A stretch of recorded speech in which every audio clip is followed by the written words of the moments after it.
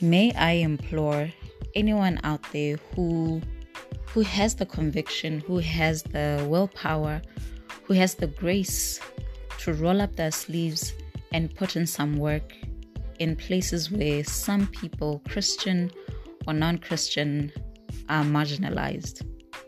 And this is in relation to a stigma that still exists even within the Christian community that makes mental illness and stress-related issues seem so far removed.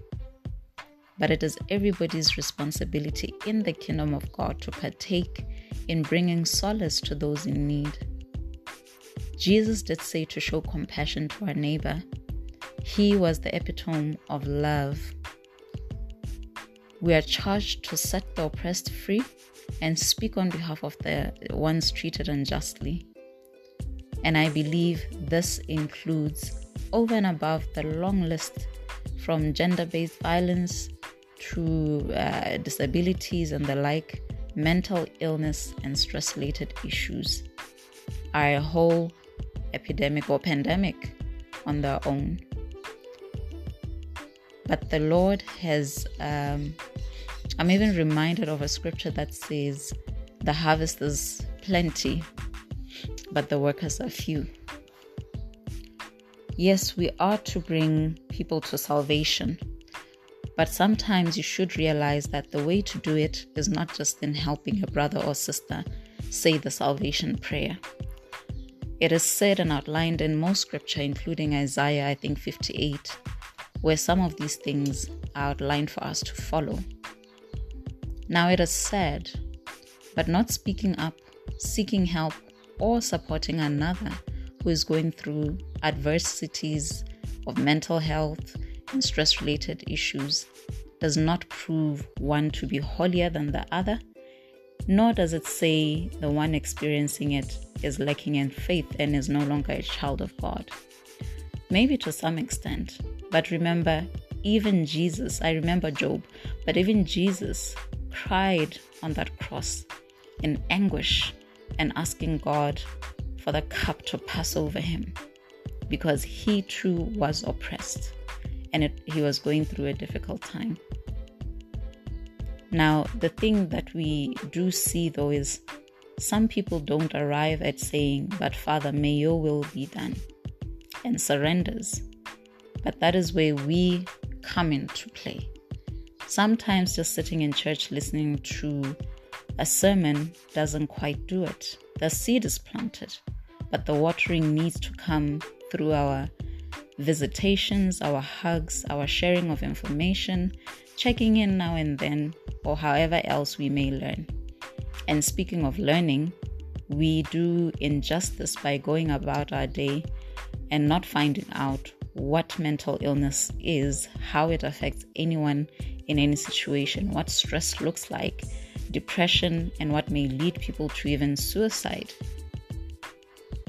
So we must learn about these things and be intentional about serving and leaving a mark of love in other people's lives, Christian or non-Christian. I will repeat that. We are to carry each other. We are to love each other.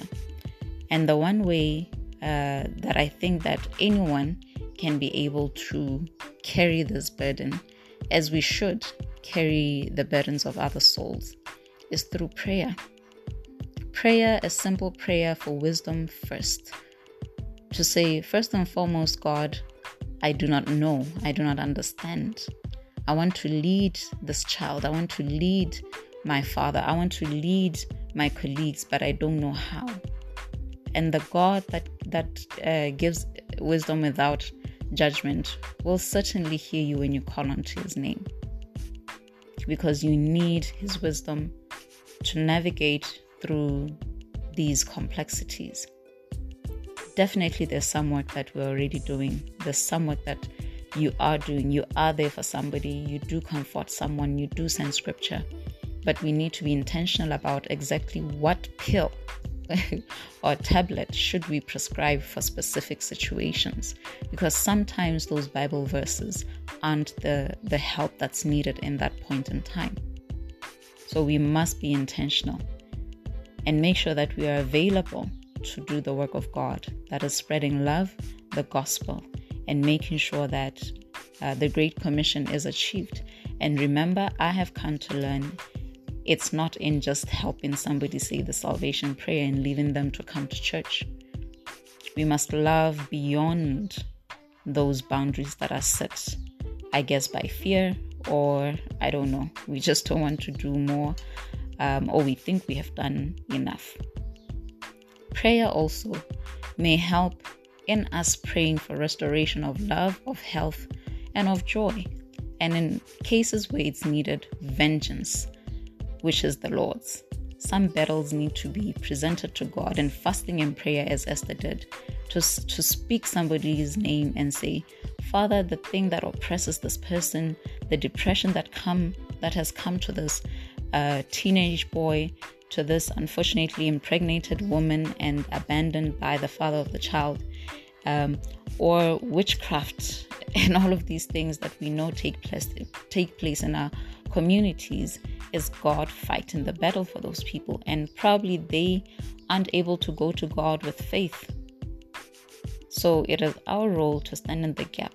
Everybody is an intercessor. Everybody is sent. Everybody is a represents God or Jesus. The Holy Spirit does moan and groan on our behalf. And it inspires us to speak when we don't know what to say. However, some people's minds and mouths are shut, and so they're unable to launch and unction the Holy Spirit into doing what it's supposed to do.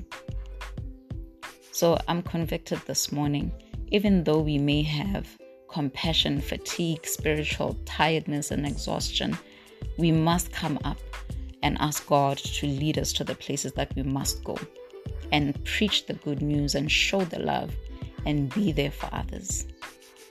There are many dimensions. I know that there are many contexts and complexities relating to this issue, but it is a reality, a pandemic that exists. I laugh, but it's not funny. It's just when I think about the magnitude of it and the work that isn't being done, most of which is left to pastors. But our pastors, our leaders go through a lot. These burials that they've been curating bring them a lot of grief. The counseling of the traumatic experiences people go through does not exempt them from grief and trauma and shock. Yet they're supposed to present themselves normal, and I just do not know why. Because outward, we're trying to show a picture like pagans. We're trying to show a picture as if we're not broken and we don't need God. But God came for us, for the brokenhearted. Give it to Him. Believe it in your heart. But if somebody is unable to sustain the belief, that is what we are there for. Some people may be backsliding and slipping into stress-related issues, anxieties, and mental illness. And what we do so well is judge. What we do so well is conclude and write people off, instead of doing exactly what should counter such thoughts even within us. We too should be praying for ourselves, because we may judge and react in the ways that we do. We may run away from even helping because we too have our own traumas. But we don't deal with them because we feel we're possessed by demons and will be deemed unworthy. But pretense is as sinful, because we are hypocrite and we'll be hypocrites, and there is a reward for hypocrites as well, as said in the Bible. Let us not be derailed by the need to belong. Let us embrace those elders in our homes that have been traumatized or are going through trouble and difficulty accepting that old age has caught up. Let us be there for our pastors. Let us be there for kids who have nobody to talk to. So many are fatherless. So many are parentless because of this pandemic and other reasons. Where is the Christian? We should not only come in where there are crusades and, I'm not saying we can't deliver people, but the neglect that is currently widening the gap for the work that needs to be done should be addressed. May our hearts be full of compassion, and the Lord strengthen us, and in us create the zeal for His people, for their souls, not just for salvation, but for loving them and carrying them through. Because your love may just be what brings that person into salvation. Your love may just be what brings healing and places a testimony in their mouth. Your love is what somebody can praise God about. May we be intentional. May the Lord give us the grace. The work has been done, but the harvest is plenty, and the workers are few. There may be workers in the field, but the frequency where they show up may be lacking. So it's just a word of encouragement to myself as well, that as we are given however long we are to live, as you are finding your purpose, just remember that one that we have all been assigned is to love the people of God. There are a number of scripture references, but I remember Isaiah 58, where God was outlining, if I should call it that, the things that we ought to do instead of fasting for just a day, because that's not what He has called us to do. Only one day to fear the Lord, the scripture says. So I'm excited, and I'm looking forward to seeing how God is going to speak to us. This is just a thought to note. More of these will be coming, and I hope that you remain blessed until the next episode.